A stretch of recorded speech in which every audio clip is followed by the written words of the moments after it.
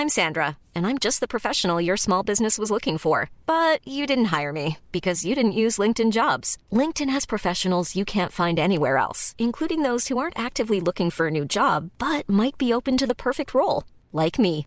In a given month, over 70% of LinkedIn users don't visit other leading job sites. So if you're not looking on LinkedIn, you'll miss out on great candidates like Sandra. Start hiring professionals like a professional. Post your free job on linkedin.com/people today. This is Paige, the co-host of Giggly Squad, and I want to tell you about a company that I've been loving, Olive & June. Olive & June gives you everything that you need for a salon-quality manicure in one box. And if you break it down, it really comes out to $2 a manicure, which is absolutely insane. It's also so easy to get salon-worthy nails at home with Olive & June. The difference between how your nails used to look when you did them yourself and now with the Mani system is a complete game changer. The best thing about Olive & June, too, is it's a quick dry. Dries in about 1 minute, lasts for 5 days, and full coverage in up to 1 to 2 coats. Visit oliveandjune.com/perfectmani20 for 20% off your first system. That's oliveandjune.com/perfectmani20 for 20% off your first system. Millions of people have lost weight with personalized plans from Noom. Like Evan, who can't stand salads and still lost 50 pounds. Salads generally for most people are the easy button, right? For me, that wasn't an option. I never really was a salad guy. That's just not who I am. But Noom worked for me. Get your personalized plan today at Noom.com. Real Noom user compensated to provide their story. In 4 weeks, the typical Noom user can expect to lose 1 to 2 pounds per week. Individual results may vary.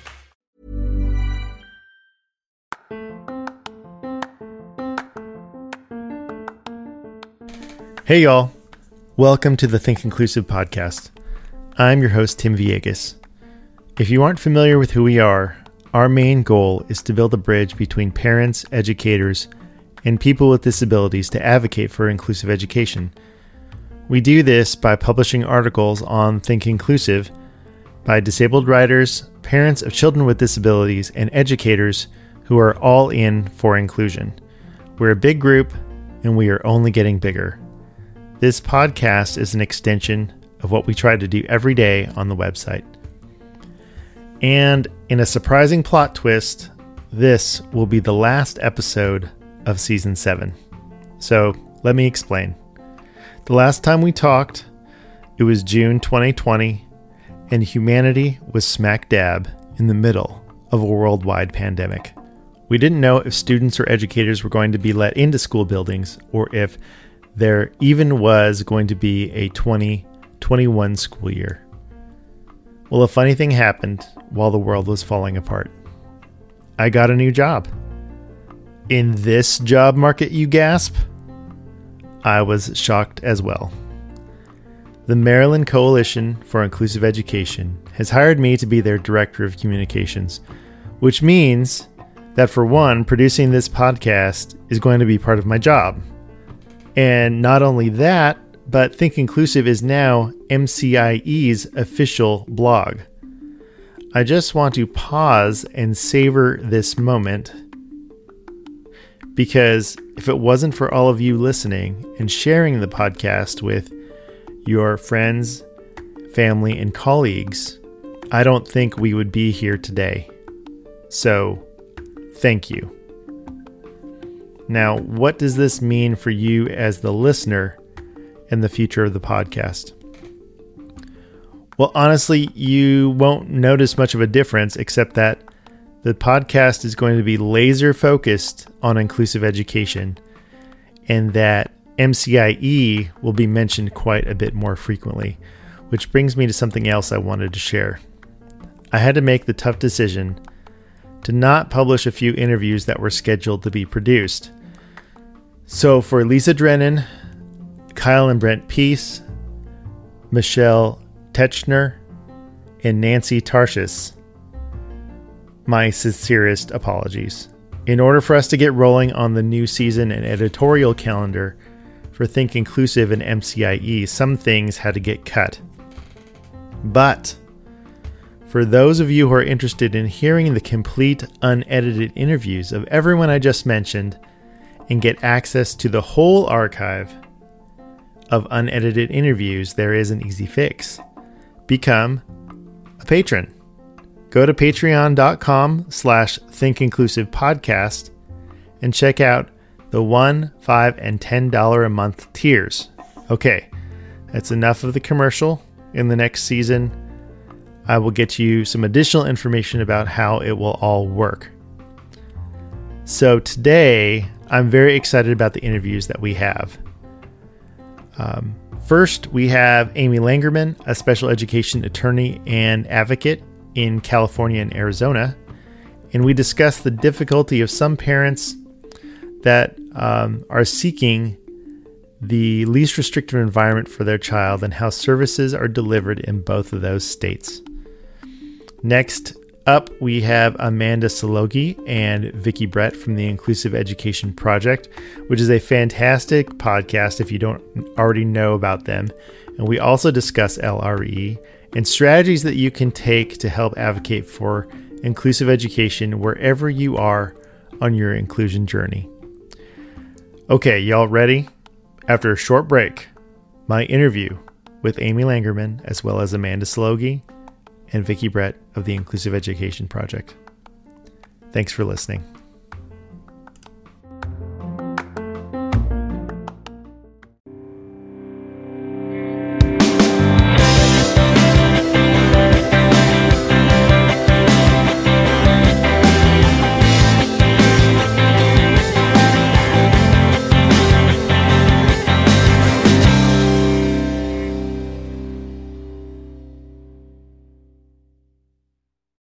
Why don't you tell me a little bit about yourself and how you came into special education law? Well, none of us who went to law school, I think, actually started out back in the day thinking I'm going to be a special education lawyer. But like many who end up in this profession, we get there with the diagnosis because we all end up in a doctor's office one day where a doctor's looking at you and giving you a doom and gloom diagnosis. And the one who did that to me is one I affectionately refer to as Dr. Doom and Gloom, because back in 1995, she told me that my then 2-year-old would end up in a group home on Social Security, would never have a job, not get married, and that my 3-month-old baby would probably be benefited if I had another child so that he would have a sibling. And this is actually what they told me, and I walked out of there in a daze and went and had a lost weekend and then woke up the following Monday and decided to become the world's leading expert on my kid. Mm-hmm. And in the process, learned quite a bit about autism and learned about special education and had to file due process 5 times against my son's 3 different school districts along the way in order to get the free and appropriate public education to which he was entitled.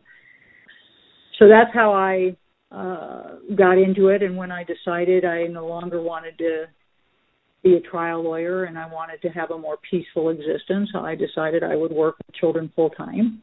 And that's what I do in 2 different states. In California, I'm a consultant because I'm not licensed as a lawyer here. And I go to IEP meetings and help plan for educational outcomes. And in Arizona, I still go back and handle due process litigation when advocates and social workers and people who do consulting are unable to get FAPE at an IEP table. Do you see a big difference between Arizona and California and how they deliver services, and then also just the differences in how they interpret the law? Absolutely.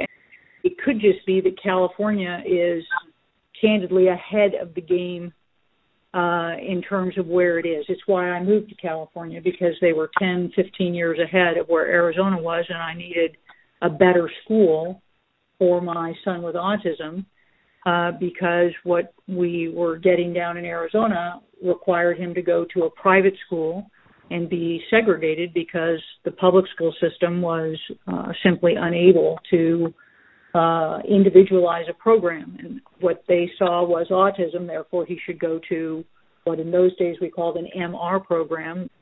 It was a self-contained class where there were low expectations, even though he was by then several years above grade level. It was undisputed that he would do better in a smaller class, and therefore this is the smaller class we have, you will go here.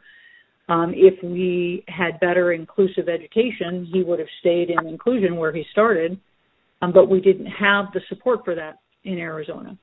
In California, what happened about, 5 or 8 years ago is there was a huge audit of one of the largest school districts in all of California, San Diego Unified, and they were found to be segregating students. And they, in 1 year, pretty much abolished most of their self-contained classes and said we're going to be an inclusion model. They don't do it well, but following that audit, a lot of other school districts realized this is what the law requires, this is where we're going to need to go, we better figure it out. And some schools invested in supports. The school district where I consult for the majority of my time has 2 full-time inclusion specialists, each of whom have an assistant. They have a person who adapts curriculum, and then they have a TOSA, a teacher on special assignment, who is district-wide supporting inclusion. And so when you need to get those supports, they exist because inclusion cannot be successful without supports. And we see more and more school districts in California going this way and eventually providing the supports and the training and the services that are needed. In Arizona, LRE is a dirty word. When you ask for it, they tell you no. They have all sorts of reasons why, none of which are legally sustainable.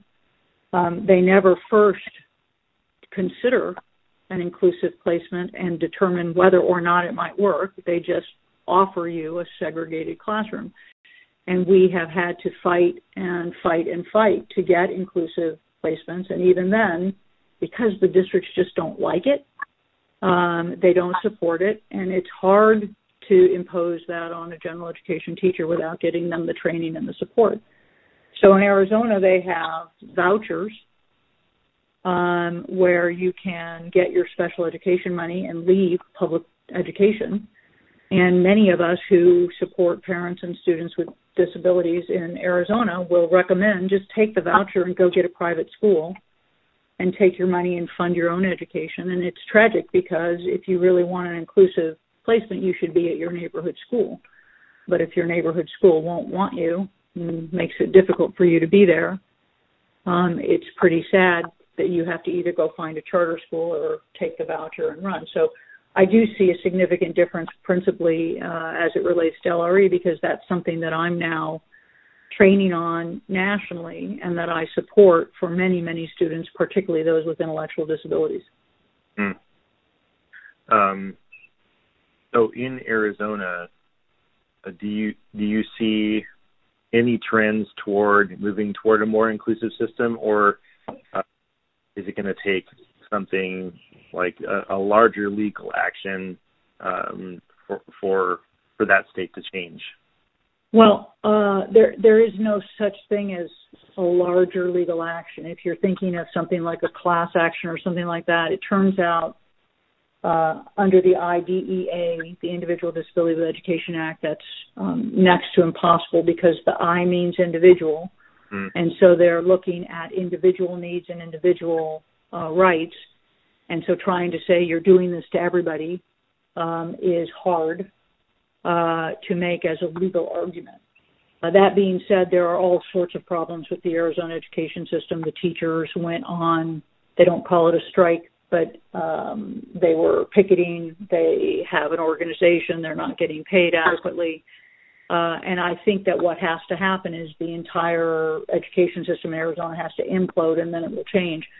What happens instead is, every time that something starts to explode in the Arizona educational system, 5 new charter schools open up because Arizona has significant numbers of charter schools.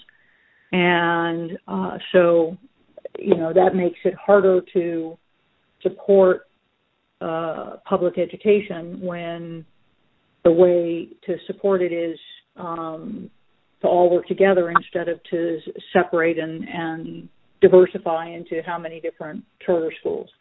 So I'd like to say that things will change, but and I'm really trying hard. I'm doing quite a number of preschool LRE cases, So starting at the beginning, when the child comes in at 3, and the district's first and only offer is a segregated school.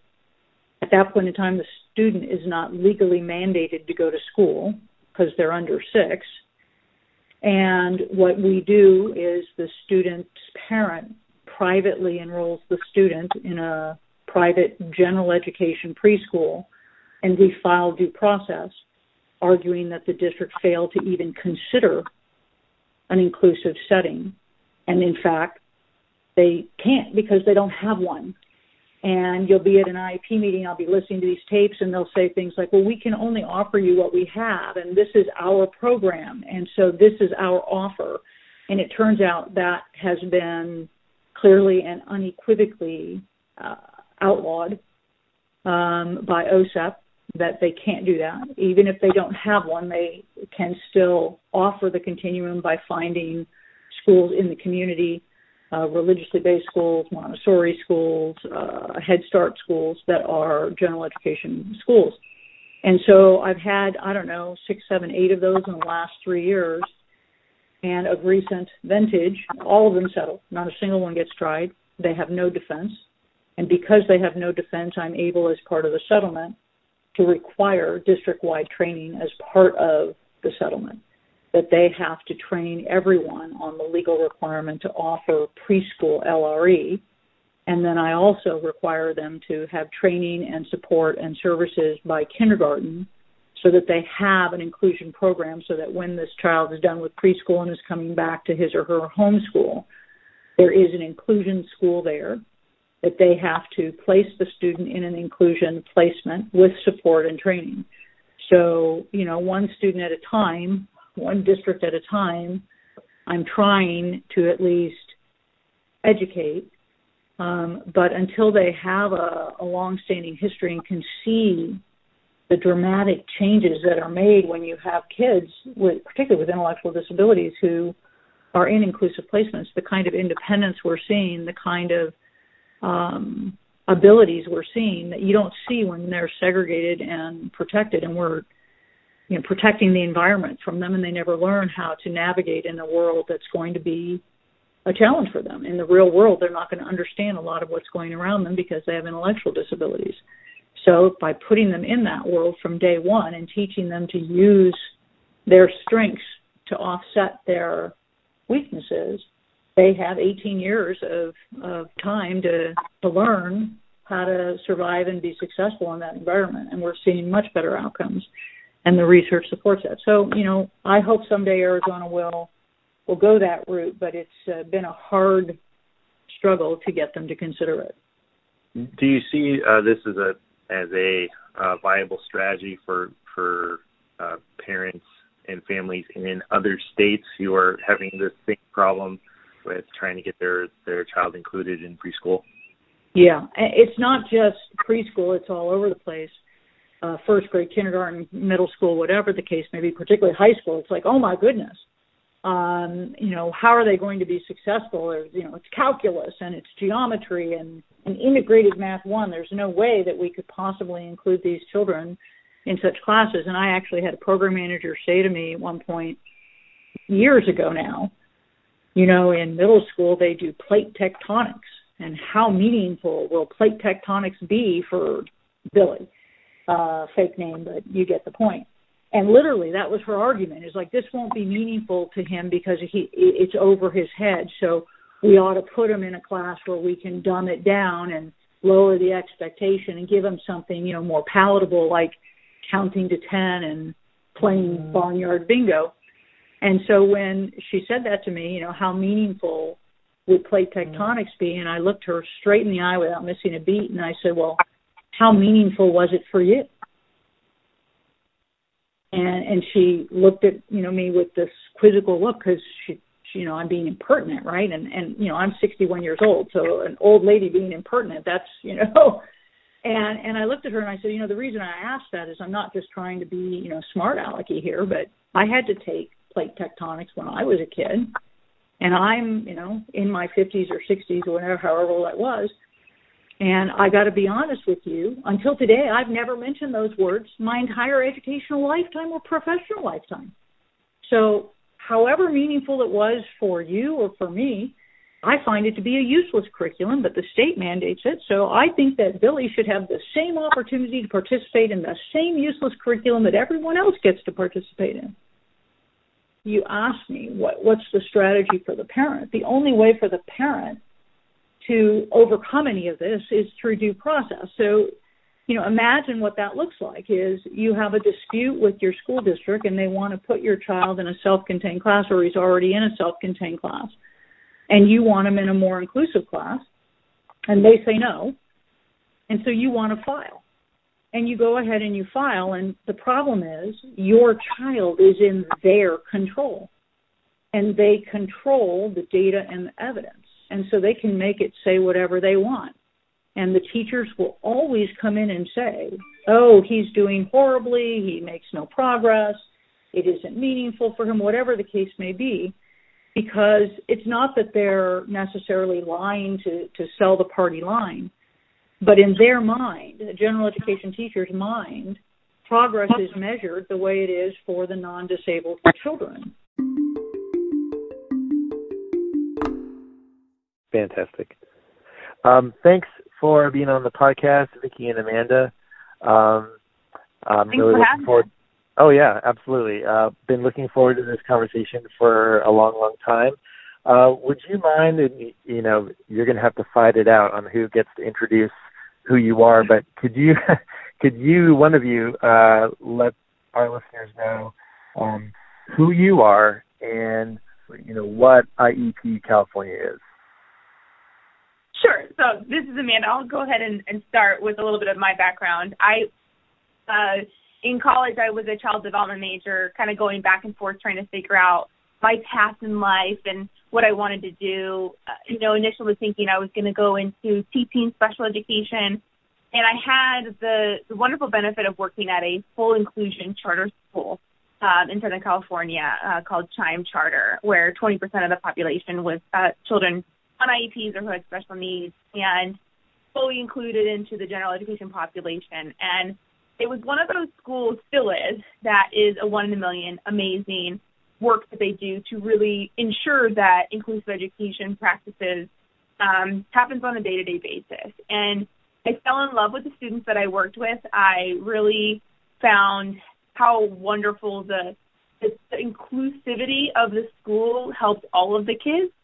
And while I kind of realized the roadblocks that teachers face going into this field, my aunt's a special ed teacher, so I saw it firsthand from her as well. I realized that it may not have been my path. I was afraid that I wouldn't be able to speak out and stand up for the kids as much as I wanted. So it kind of led me to law school in a way that, I heard about families having to get attorneys, and never thought I would be an attorney, but really just it kind of made sense to me that this is what I was supposed to do. It interconnected the advocacy work I wanted to do and really working hands-on with these families. So went to law school specifically to do this area of law and met Vicki. Yeah, and I was a year ahead of Amanda in law school, and we actually met abroad studying abroad in Spain. And I needed a couple more units, and she's like, hey, I'm doing this special education clinic that our law school at the time was one of the very few that had a special education clinic. And so I enrolled in the class, very quickly got pulled out of her class to go to, so that was the Los Angeles section, and I got pulled to the Orange County section because I speak Spanish. So we didn't even end up getting that class, but we kept in touch.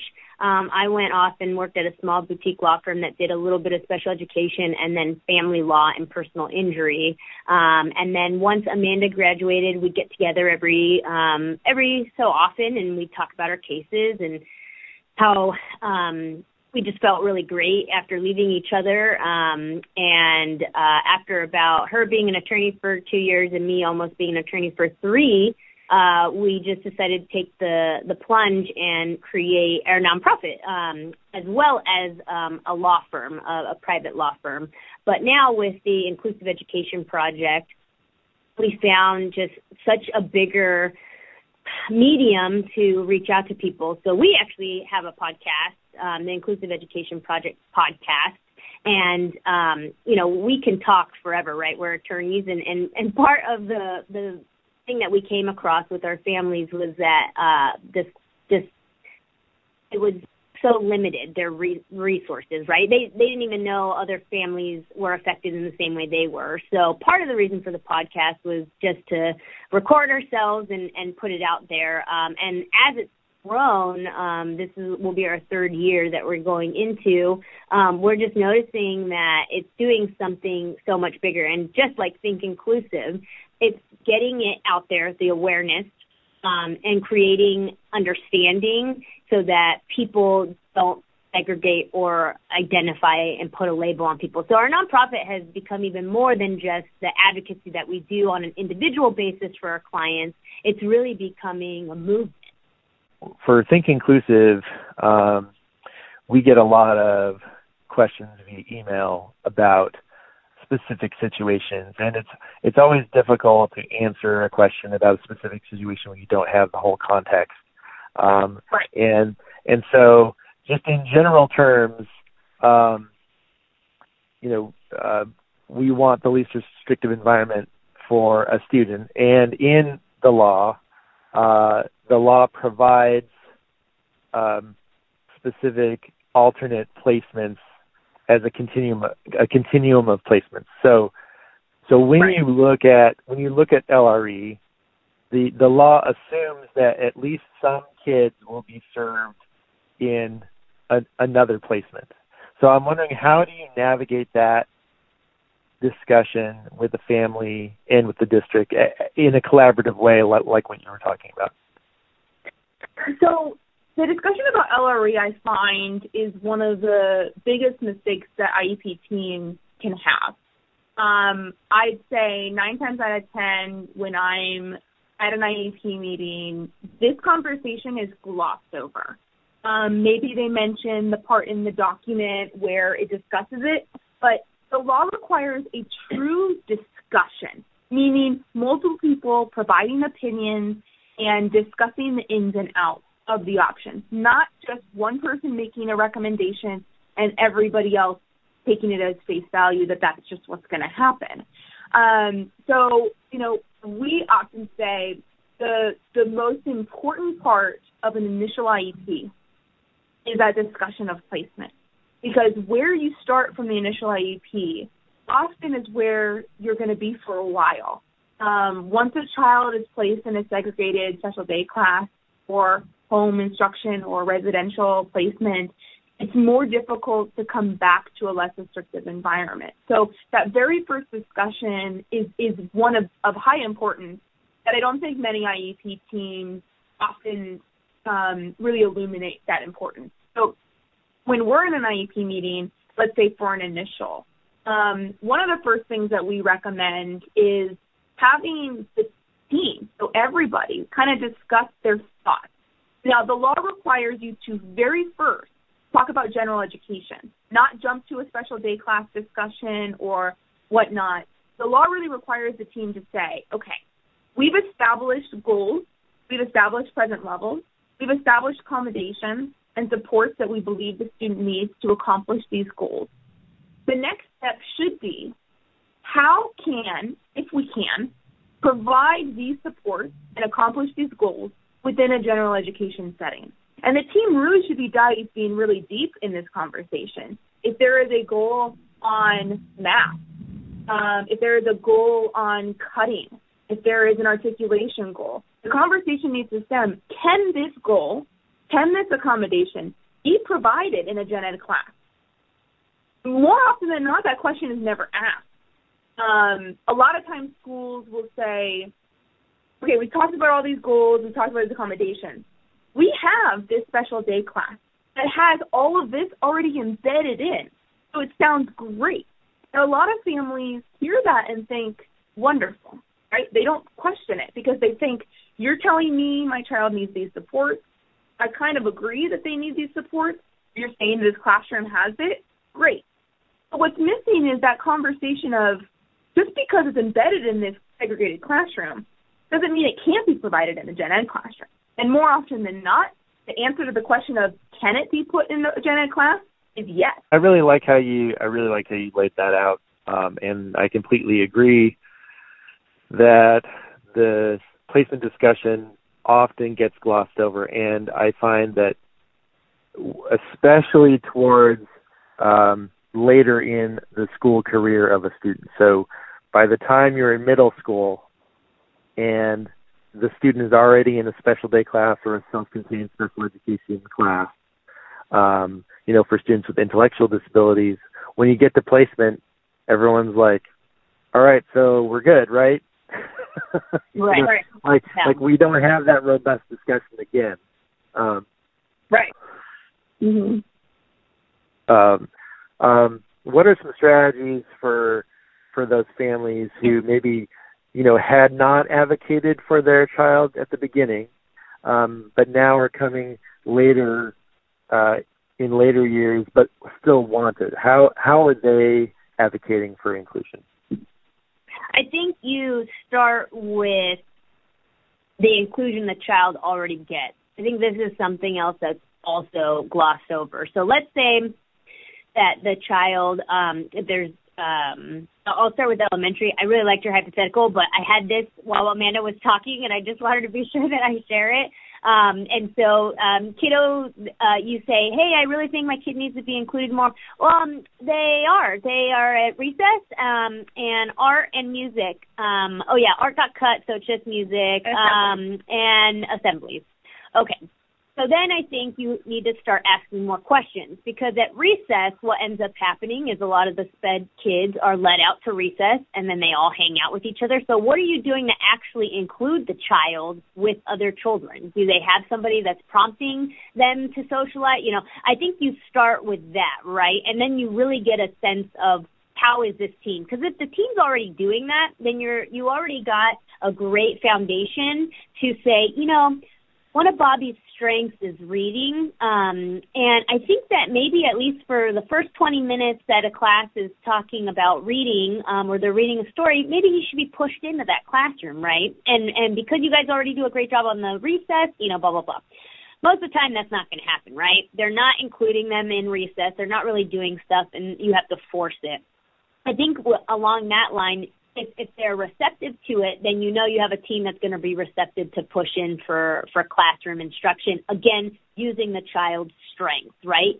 And if you get it to where I think most of the teams are, where they're not going to be receptive, then you say, okay, well, how are we going to make this happen, right? And you're just very consistent and persistent in making it known that my child is entitled to be in the least restrictive environment, and recess, when you guys aren't even doing what you're supposed to in including them in an appropriate way, is not good enough.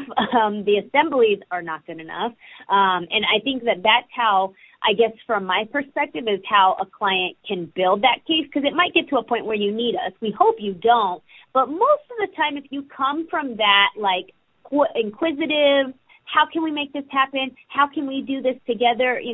They're not waking up and saying, I don't want to include this kid. They just don't know how, right? Mm-hmm. And so if you start questioning and everybody is together and they can talk about it and it can be collaborative, we see a lot more progress that way in pushing the child in to be included and including that general education teacher. Do not excuse that person, because you're going to find that the child is probably like a lot of the other sixth graders, right? And then that helps you include your child more. Just a reminder, if you would like to hear the entire unedited recordings of any of the interviews you heard today or this season, become a Patreon subscriber. It's easy. Just go to patreon.com/thinkinclusivepodcast and select the $5 per month tier, and you'll have access to over 10 hours of conversations. Visit the Think Inclusive podcast on the web at thinkinclusive.us. And find Think Inclusive on Twitter, Facebook, and Instagram, and tell us what you thought of the show. You can also subscribe to the Think Inclusive podcast via Apple Podcasts, Google Play, Stitcher, or on the Anchor app. We love to know that you were listening. Thank you to all of our supporters for the last 8 years of the podcast. Also, a special shout out to my producer and love of my life, Brianna. Black Lives Matter. Black Lives Matter. Black Lives Matter. Thanks to my boys, you know who you are, for your feedback and suggestions. It is greatly appreciated. You are never going to get me on that paddleboard. Thanks for your time and attention. See you next season.